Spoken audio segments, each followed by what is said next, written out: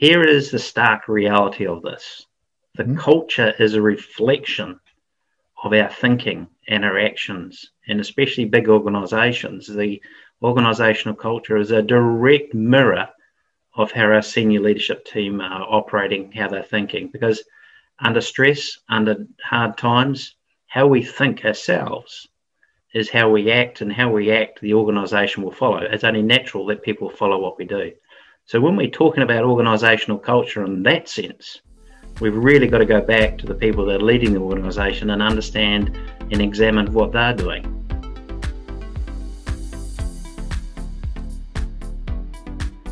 Welcome back, folks, to another episode of Beyond the Numbers. I'm your host, Chris Thompson, and on this occasion, I'm joined by Andrew Garland, who is an action coach in Witney, Oxfordshire. Now, a while back, I attended a networking group in place of a colleague, and Andrew presented at it.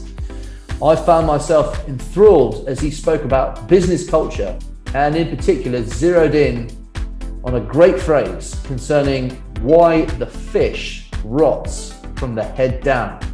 I simply had to get him on here to enlighten us about all things culture.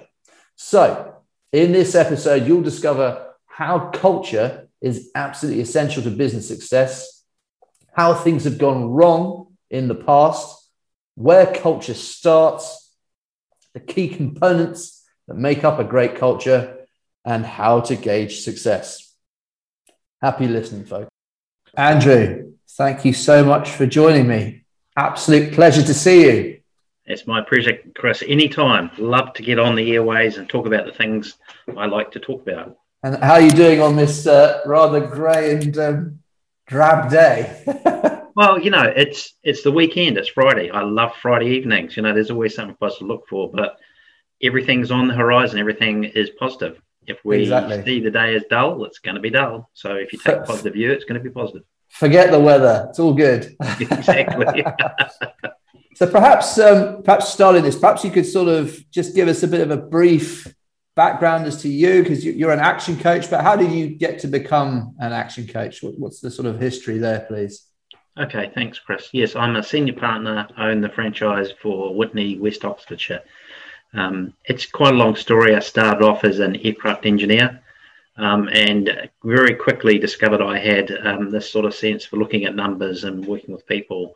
And I found myself in people leadership roles and business leadership roles. And, you know, one of the big things that struck me early on was when all my team walked out on me, whose fault was it? And I had to do some really deep diving into actually it was me.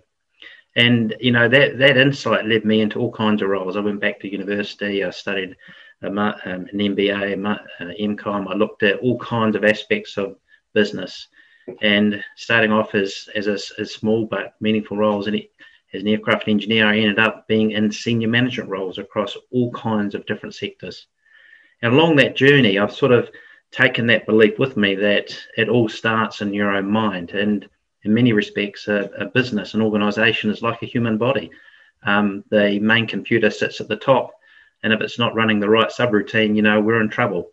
So over the course of working through many different sectors, many roles, senior roles, CEOs, MDs, operations directors, sales director, that principle has stuck with me all that time.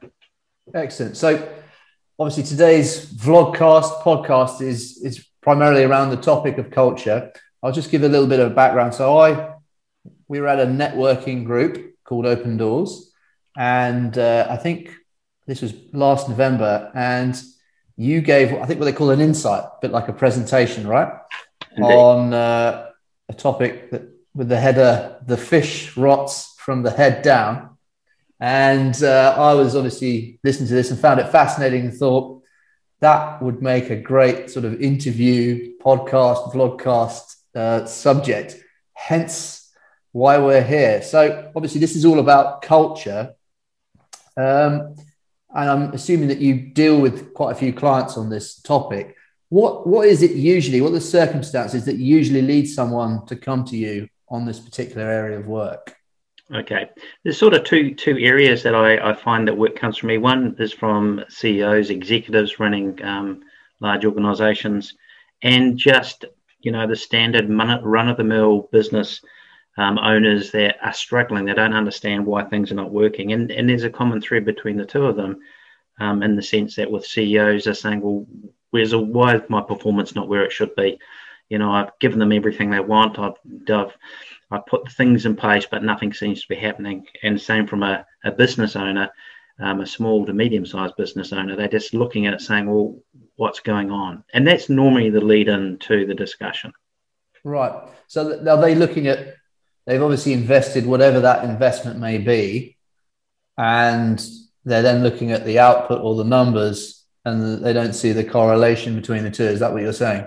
Yeah. So there's a number of areas. One might be the correlation of actual physical results that the business is looking for.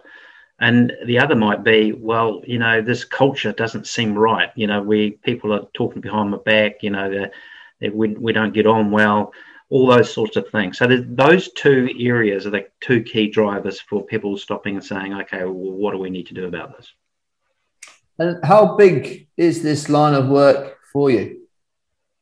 Well, I suppose I've been a student for many years, but I've come to the realization this is probably one of the biggest topics in business leadership and business management there is to have. And it really is just like a chip off the iceberg, so to say. Beneath the surface, there is going to be so much development, so much going on in this area, especially for self-development. Right. Okay. So what you're sort of saying is there's a bit of a culture problem that you can see amongst many organizations, or they identify it themselves, the leaders. Why is it that culture is so important, please, in your opinion? So let's get something right. There's a bit of mystery around this word culture. Everyone talks about culture this and culture that. Here is the stark reality of this. The culture is a reflection of our thinking and our actions, and especially big organizations. The organizational culture is a direct mirror of how our senior leadership team are operating, how they're thinking, because under stress, under hard times, how we think ourselves is how we act, and how we act, the organization will follow. It's only natural that people follow what we do. So when we're talking about organizational culture in that sense, we've really got to go back to the people that are leading the organization and understand and examine what they're doing. As scary as that might sound, putting a mirror up to people, that's the truth of it. So in effect, what you're saying is behavior is mimicked particularly when it's coming from the top. Absolutely. And if there's a lack of consistency across the organization, this is where people take the advantage. Well, not necessarily take the advantage, but they see that there is one rule for one and another for others. And this is probably one of the biggest dysfunctions inside of an organization. So if we take that to a high level, if we're not consistent with ourselves, in other words, what are we saying to ourselves? What are we talking to ourselves about when no one else is around versus what are we talking to people when they are around? I think you'll find in many cases where organizational challenges and cultural challenges, so to say, that's where the root lies. Right. Okay. And so my feeling, and feel free to correct me on this, is that this has become a bigger and bigger and bigger issue over recent years. I suspect the financial crash all those years ago, 2008, 2009, had something to do with it. I don't know. Do you agree? And what do you think has gone wrong over the years? Because my feeling is maybe in the 50s, there was quite a good business organizational culture where a job perhaps was for life and people were very loyal to an organization. Fast forward 60, 70 years, and we seem to be at the complete opposite end of that. What are your thoughts on that, please? Yeah, look, that's a great observation. In the 50s and 60s, absolutely, people were employed for life, or they felt as though they were employed for life. Unfortunately, as technology has changed and as economic models have shifted how we think and how we do things, and that's brought about into the business world a different way of thinking. The carrot and stick, we reward them heavily, and if they don't deliver, they're out on the organization. Well, that whole concept is gone, and the whole concept now is actually let's understand how I can perform better so I can allow others to perform better.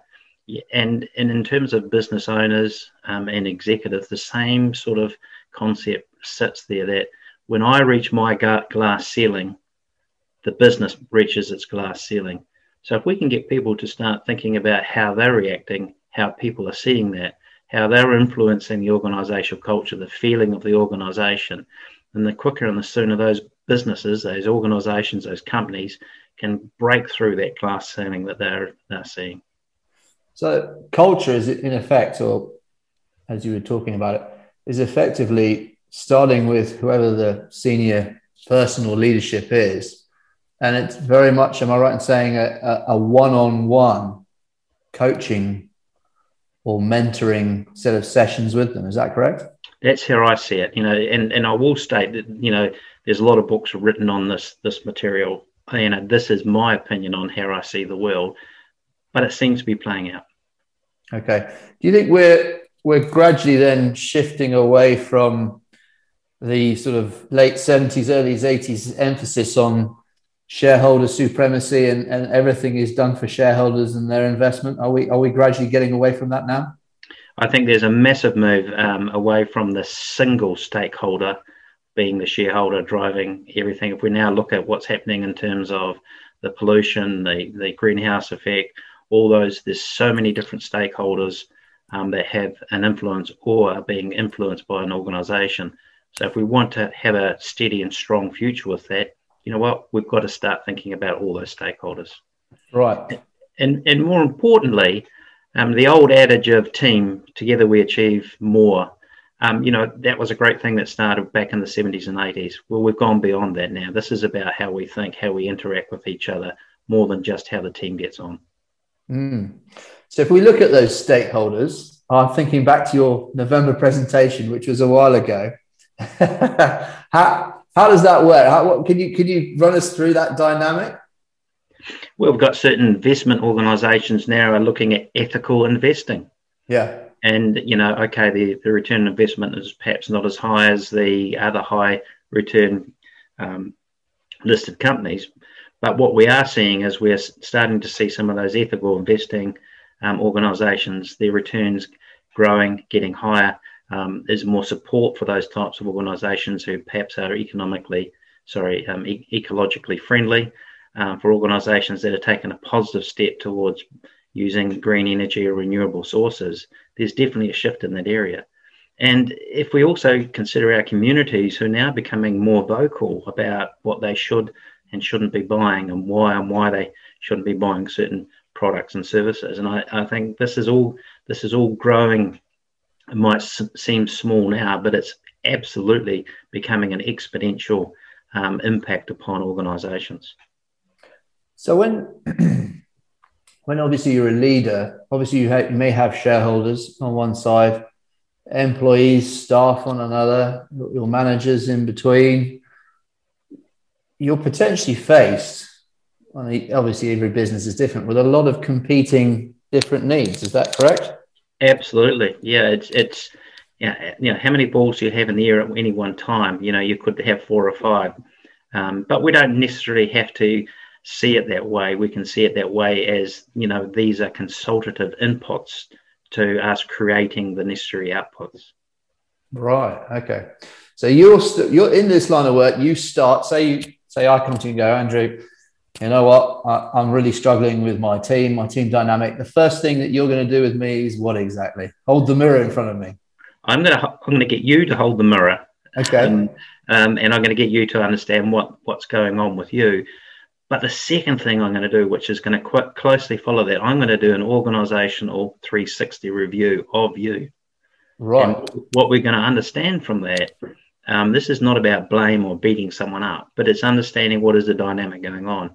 And we're going to learn about what people like about you or don't dislike about you, but more importantly, how they feel they can get on with you in the workplace, whether they see you as a strong leader, whether they actually understand their roles. There's a lot of fog out there because people, they're employed in sometimes senior roles, and they're actually not sure what they should be doing or achieving. So gathering all that organizational information right from the driver, right from someone that that might serve the coffee or whatever they might do in an organisation. We're going to put all that together and we're going to present it in a way that you're going to look at it and you're going to say, wow, is that really going on? Is that what really happens in our business? Now, part of being on that learning journey is to say, you know what, I accept that. So what can I now do? What can the business now do? What can the organisation do to address some of those things? And that's a starting point. A lot of the times it's behavioural driven. If your behaviour is such, then the organisational behaviour is such, and everyone else tends to follow suit. Interesting. So interesting, particularly on that last point, why do so many leaders struggle to see the wood through the trees? I think, no one at birth is taught how to be a great leader, and no one at birth is actually taught how to do sales either or run a business. And it's one of those things where the more you can learn, the more you put yourself on a learning for a life learning process, the easier it becomes to look at yourself, assess, and become aware, mindful, being present.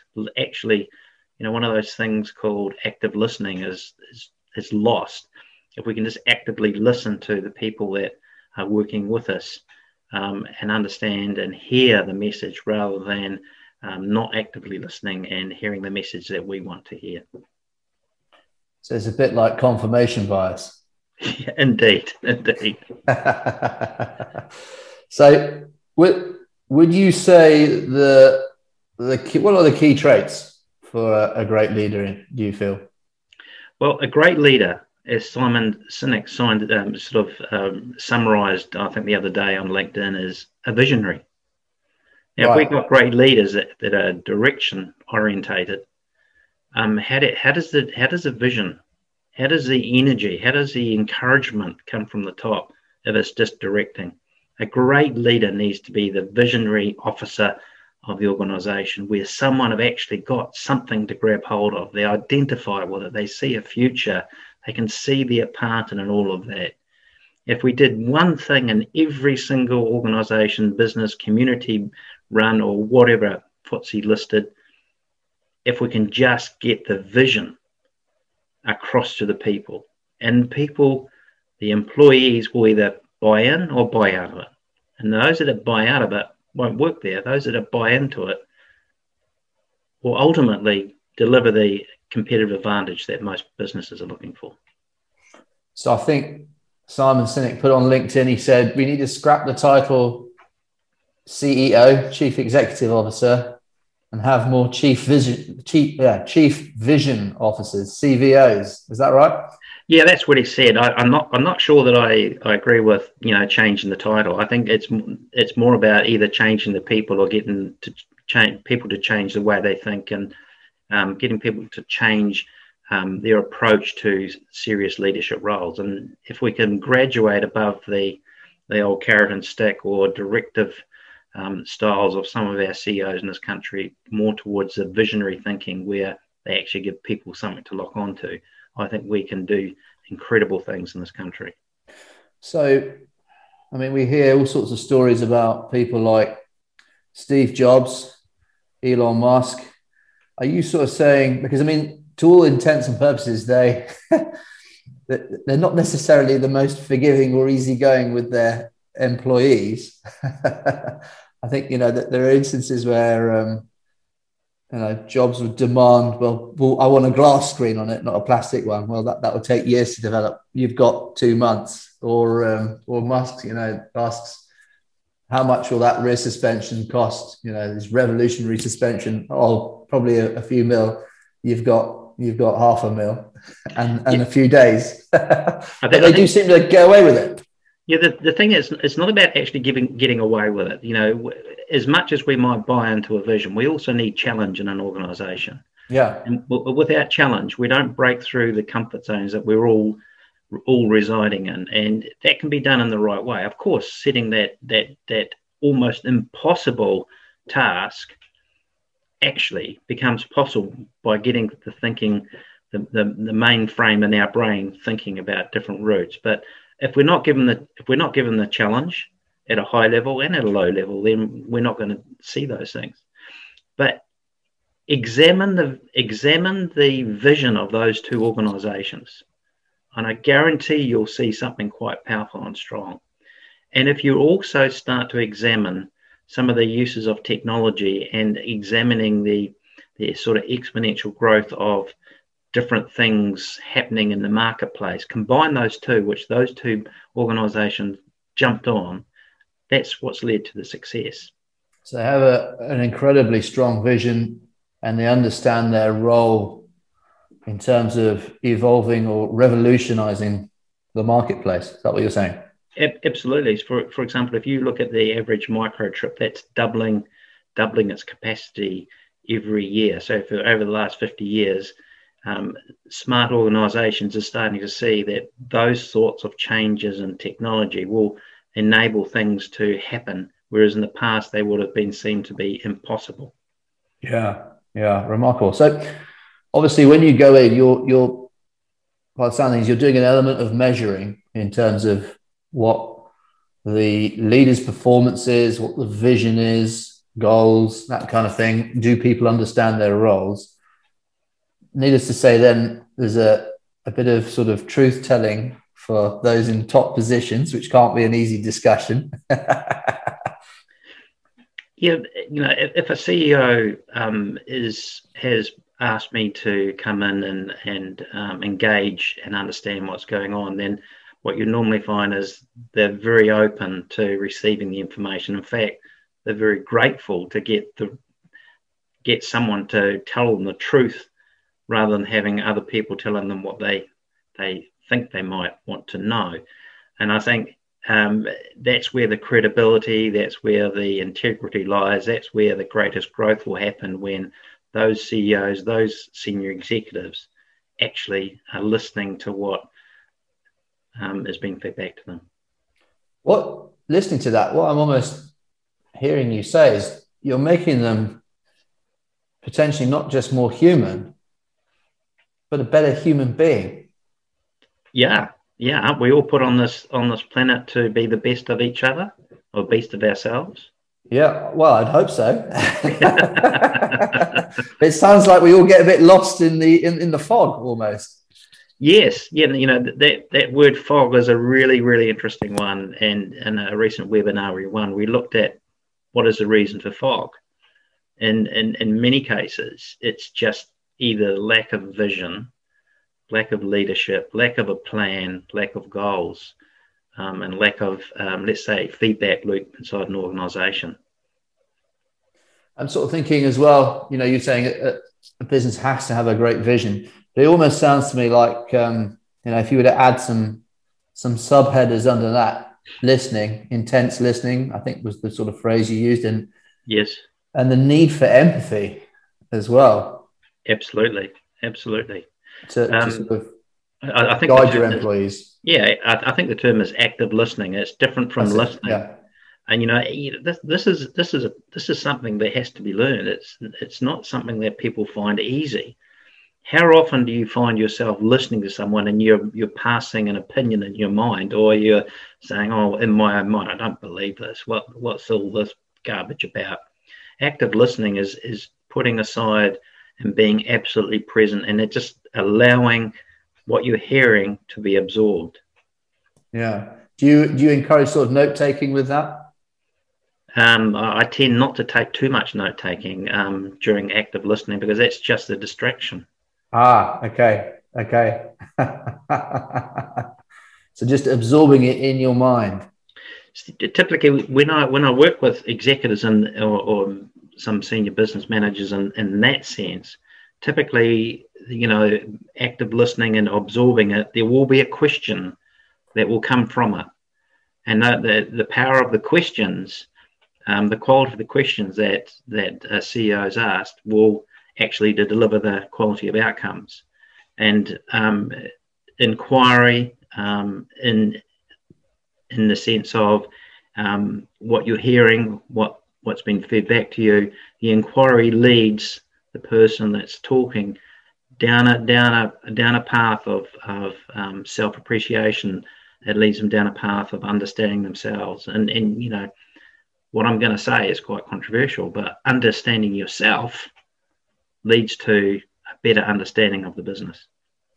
And so when you say understanding yourself, you mean understanding how you've got to this position where they're in front of you, for example? Yeah, yes, absolutely. And how you can influence an organization. So how you can improve going forward. Yes. Right. Some of the subtle things that have big meaning for other people. Okay. What would some of those sort of things be in your experience? Look, it could be as simple as consistency. You know, you're doing one thing for the senior team and you're doing another thing for perhaps someone else, or saying one thing for one person and saying another to other. That small thing in your mind could have massive implications in the total workforce. Right. Interesting. Okay. So do you find that where things are at, that basically, is there a shift now taking place where things are going away now from just the end numbers to actually going more sort of, how can I put it, employee and customer centric, and saying if we get that right, then that will take care of the numbers? Is that happening? Is that gradually taking place? Yeah, there is some shift, but I think we must remain cognizant of the fact that there needs to be some form of performance and performance management and understanding of what that means. Because with the best will in the world, but a company that's not reaching break even or turning over what it needs to can't implement some of those things. But I think that said, there's definitely a move to looking at the customer, looking at what their expectations are, is definitely a big shift in that field. And you've seen that during the COVID and the lockdown period. We've seen people employing a lot more empathy to the needs of people. We've seen a lot more helping hands go out to people to understand their situations. And we've had companies both boom and bust, you know, so equally they've been doing those sorts of things. Yeah, interesting. And this is the humdinger question. Thinking of culture, when you're putting these processes in place or improving behavior, particularly at the top, how do you measure it? Is it as simple as you start seeing a vision statement? Are there any other things that you look at and go, that is potentially a metric and sign of success? Yeah, there could be any number of things. Typically a board would be looking for two things, or they'll be looking, well, is there actually a return on investment? And are we seeing some form of gain? That's one thing. And then there's these sort of intangible things. Well, how do we measure organizational culture? How do we measure that? And of course, in the short term, that can be difficult. But if we stick with the 360-degree review process for those senior executives, and if we're starting to see the metrics around those change, and we're starting to get ratings lifting in that area, then what we're saying here is we're getting behavioural shift. And with behavioural shift, we should see the numbers or the other metrics improving that we're attempting to shift. Can you improve the leadership and therefore the culture of any organisation, in your opinion? Or are there some leaders where that's maybe not possible? And I asked that question to give you a little bit of context. I'm thinking, you know, certainly into the 80s and 90s, from what I've read, that a real sort of numbers culture emerged. And the argument, I think, given by the likes of Simon Sinek is it encouraged the sociopaths to take control. Are some leaders beyond reach, or do you think anyone can be taught? I think to answer that question, I'll answer it in two ways. There are some people that are closed to growing and developing and examining themselves and having someone critique them and sit by them. Those that are open to understanding what they can do to improve, then absolutely we can change, we can help, we can shift any organisation. There are some leaders that unfortunately we can't change. It's just their makeup, and there's nothing right and wrong about anyone's makeup. That's just a stated fact. But if we can get the new generation of managers, CEOs, executives coming through that have a different mindset around organisational improvement, starts with improving themselves, then we've come a long way to shift any organisation, be it community-based, whether it be government-based, whether it be private enterprise-based. So your message effectively is change your own behaviour to help change the behaviour of those under your charge. And that in turn will then take care of the numbers alongside a big vision that inspires everyone to power forward. Absolutely. Yeah. Vision and understanding ourselves. Because if we think about it, where we come from a place where the leader gets up, bangs his hand on the table, blames everyone for failing underneath them, and then replaces them and moves on. Those days are definitely gone. There's a couple of business organisations I've worked from this country that have absolutely destroyed their business, destroyed the market by taking that approach. Yeah. Okay. So if we were to look at some of today's leaders, not necessarily in the business world, so if we look at America, even the United Kingdom, and maybe France or some of the others, what is without getting too political, what is your take on some of these leaders? Do you see a big vision from any of them? No, not particularly. How's that for an answer? Well, I mean, I'm thinking, because when you said it, I was thinking, what is the big vision for the UK? And I'm slightly struggling. Post-Brexit world is all I can think of. Well, I think we've had nibbles. We've had nibbles of this, and releasing the shackles is one part of that vision. Creating a technology-based manufacturing or business-based opportunity is another. We've heard nibbles about all kinds of things. But if we all had clarity on the big vision and how it's broken down, how every person in this country could attach themselves to one aspect of it, because everyone's never going to like everything that's produced. But if they can attach themselves to one small aspect, no matter how small or big that might be, then there's a real opportunity to take the country forward. Now, I'm not a politician, but that's just how it seems to me in business as well. Yeah, very interesting. Very interesting. So do you think culture has been really tested to the max in terms of, obviously, we've been locked down, people aren't face-to-face as much, if at all. So is there a danger that distance has literally created distance between teams? Are you seeing any of that? Yes, definitely. If we reflect back in the times where the railways dominated our countries and our businesses to a large extent, and then come air travel, and that completely shifted how we might do business, how we might ship materials and products around the world.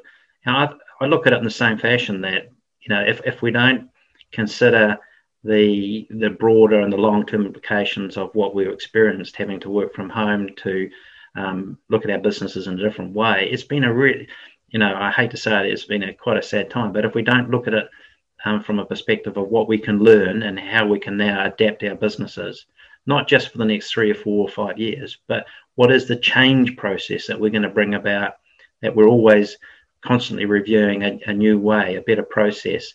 How can we involve our people? How can we involve thought leadership across the organisation? I think that will be of enormous benefit to this country. Interesting.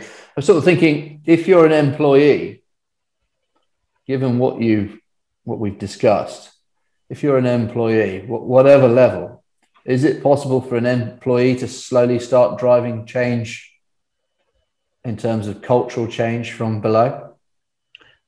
I think there's definitely an opportunity. The danger the employee faces is not being heard.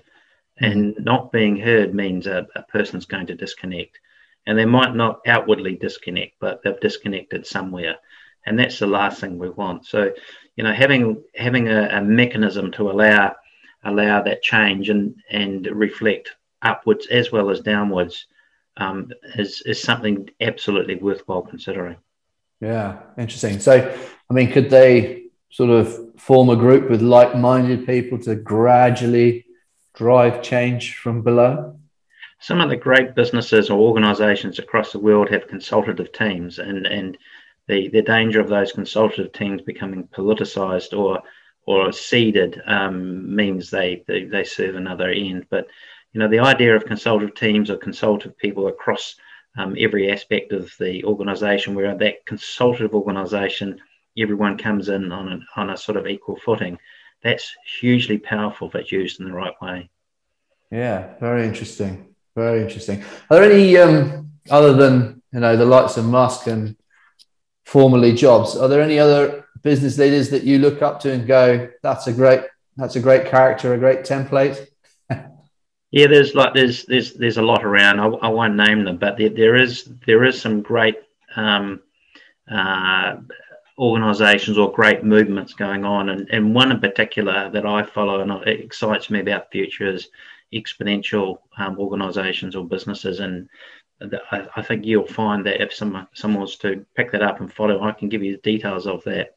You're going to see where the future businesses are going to come from, and future businesses are not going to own assets. They're not going to have big investment in bricks and mortar. This is going to be data and digitally driven. That's very interesting. Is that because those businesses because they're digital, they're almost borderless? So does that mean that they can scale so much quicker than the businesses and industries of the past?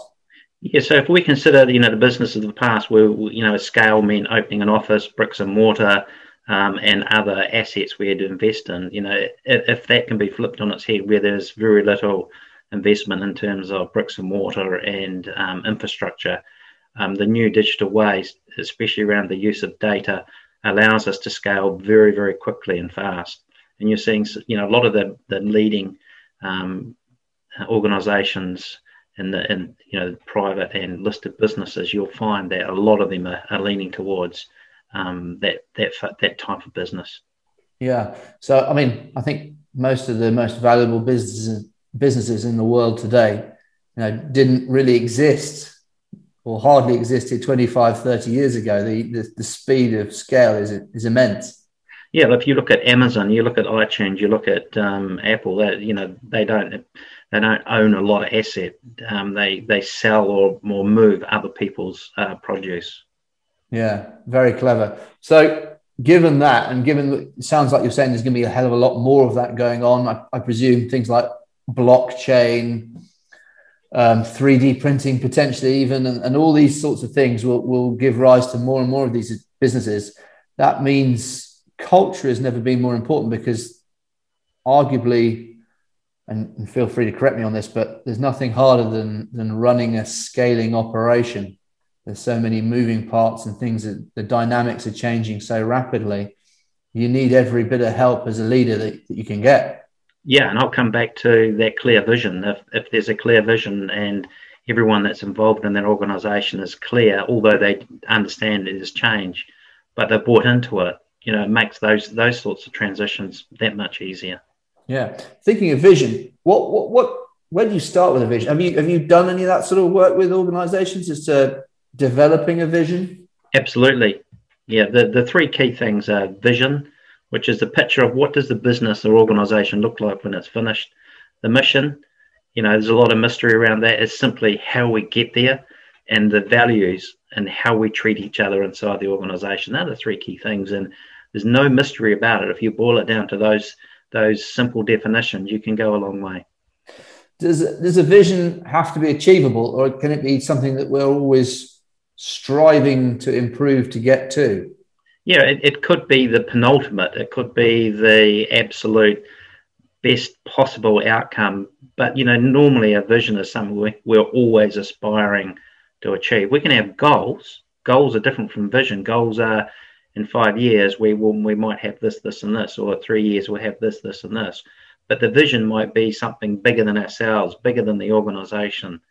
For example, our vision is we want to be able to positively impact 1 million people by helping 20,000 businesses. And the reason I say that is, imagine the impact you can have on an economy, on communities, if every business in Oxfordshire could employ one more person. Imagine the impact. Imagine the abundance we could bring to our communities. Yeah. So you're right. So it's a lot bigger than just the organisation. There, you're talking about society almost as a whole there, and the opportunity that could bring to improve people's living standards. If more people employ more people. Yeah, very interesting. Okay. And the mission statement, this is fascinating. Mission is, as you say, I think that's clouded. There's a bit of fog around mission. But do you find that, do leaders need to have their own personal mission statement as well as an organization one? Yeah, look, a lot of times people struggle with their own purpose in life, and what their why is, and why do we exist? What is the purpose? And there's three different sort of levels of the purpose. One is to be the best of ourselves. Another one might be to leave the world in a better place.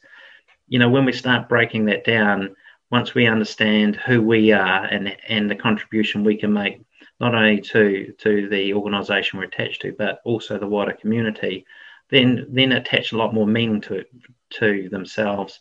And then once we've got meaning to ourselves, vision becomes very, very easy to create.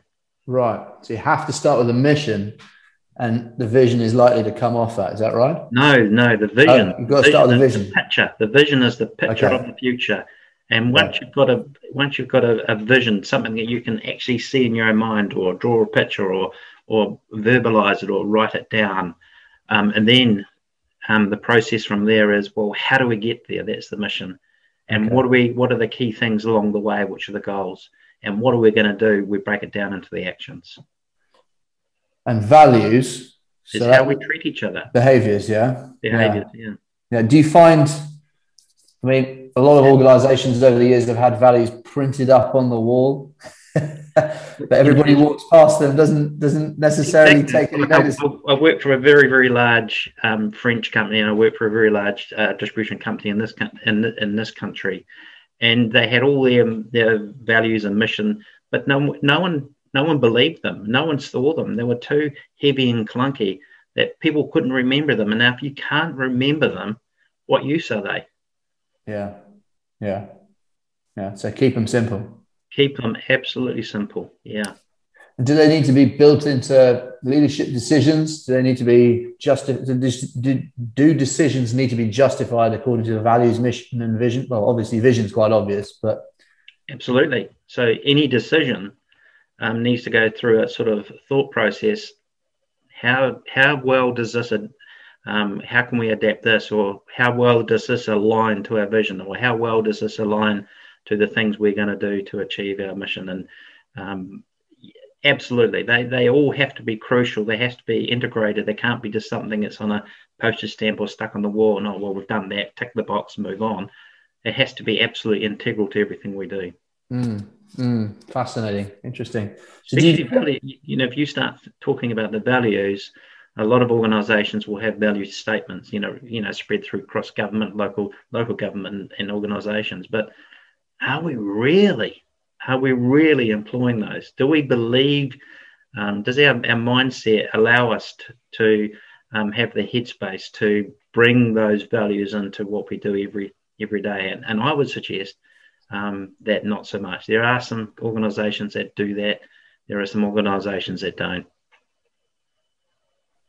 So decisions in relation to interactions with customers or clients should always take into account, in doing this, are we sticking to our values? ? Correct. And one of the biggest coaching questions I have when I'm asked a tricky question, well, should we do this and should we do that? And I'll put it right back to them and I'll say, well, what are your values?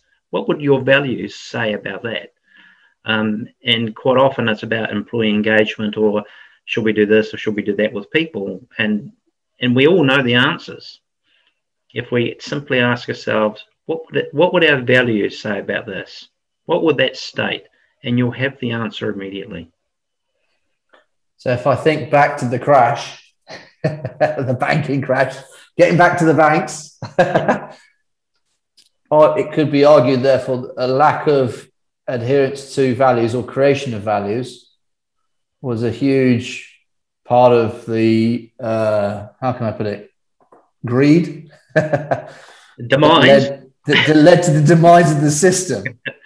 Well, yeah, I suspect that might have something to do with it. The word integrity, honesty sort of spring to mind. So greed is good is not a value, right? Yeah, I wouldn't say that. Fascinating, interesting. So you're doing more of this kind of work with people. It's gradually creeping in, is it? Part of your role? Strangely enough, inside business coaching, we always start with those three things. It has to be a clear direction. Once we've got things clear, then the fog's lift with people. How do we get on with each other? I've just started to see it at a different level. That it's almost like this is the sort of hierarchy of thinking that needs to be brought into an organization. Very interesting. So actually, if you're, say, an entrepreneur, you're starting out, yes, you may have your amazing product or service or IT-based service, whatever that may be, data-based. But once you have that idea, next key crucial step is vision, mission, values, and everything else stems off of there, right? Correct. Absolutely. Fascinating. So you haven't got that. Arguably, you've got an organization that might eat itself from the inside out, potentially. Yeah, and it might grow. Things might go, but we want to give ourselves the best possible opportunity to succeed. Yeah, very interesting, fascinating. Yeah, so you have to have those essential building blocks in place to make it happen. Well, let me flip this back to you. Okay. if you're working for a big organization and you didn't believe in the direction they were heading, and you didn't believe in the values, the plastic they were pumping into the ground or the pollution that was a result of that, how would you feel about that organization? Do you think you would help them make it successful? I'd be wasting my time. Right. So I'd be wasting my time getting out of bed in the morning. Yeah. Yeah, because we weren't aligned in how we were thinking. And good point. Alignment is really, really important. And that's another thing that we do in terms of our executive coaching, is aligning the personal goals with the organizational goals. Now, if they're incongruent, then that leader ain't going to work. It's just not going to work. Yeah. Fascinating. Well, it certainly has given me plenty of food for thought, and I really appreciate your time. Is there anything else you want to add to any of that we haven't discussed, that I haven't asked? Well, I think the only message I would leave is vision, to remove the fog, and awareness of self are the two big drivers of leadership in modern day organizations. Self-awareness. So seeing how other people see you. Yeah. Bit of empathy. Yeah. So we need empathy is a key thing in this whole thing, listening and empathy and understanding how others are feeling in terms of your actions. Absolutely. Right. Yeah. Sociopaths need not apply. Well, anyone can be changed, or if they have the desire for themselves to be changed. Yeah. Fascinating. It starts with how we think.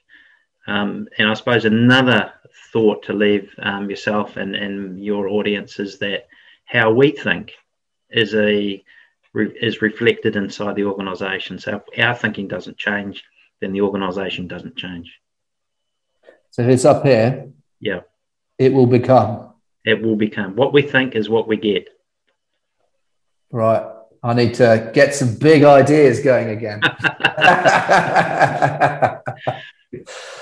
Not necessarily Lamborghinis or anything like that, though.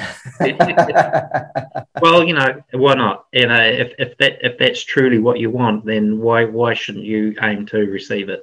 Why not? Yeah, no, I think it's vision, isn't it? Mental vision. It's a very interesting point. Yeah, and if just touching on that subject, you'd be thinking that every morning when you get up, whatever the vision may be. If your passion for what your vision is strong enough, you're going to be visualizing that. You're going to be thinking of it, a lot of the time. if you go back to, I've got to be careful what I say here, but if you go back to when you're in your younger days and you're attracted to a particular person, there was a certain degree of passion, there was a certain amount of constant thought around that other person you're attracted to. Now, if your vision is that strong when you're thinking about it in that similar fashion, and that might be about structured thought in the morning and structured thought in the evening, to remind yourself, then if those thoughts and passions are strong enough, you will eventually get it.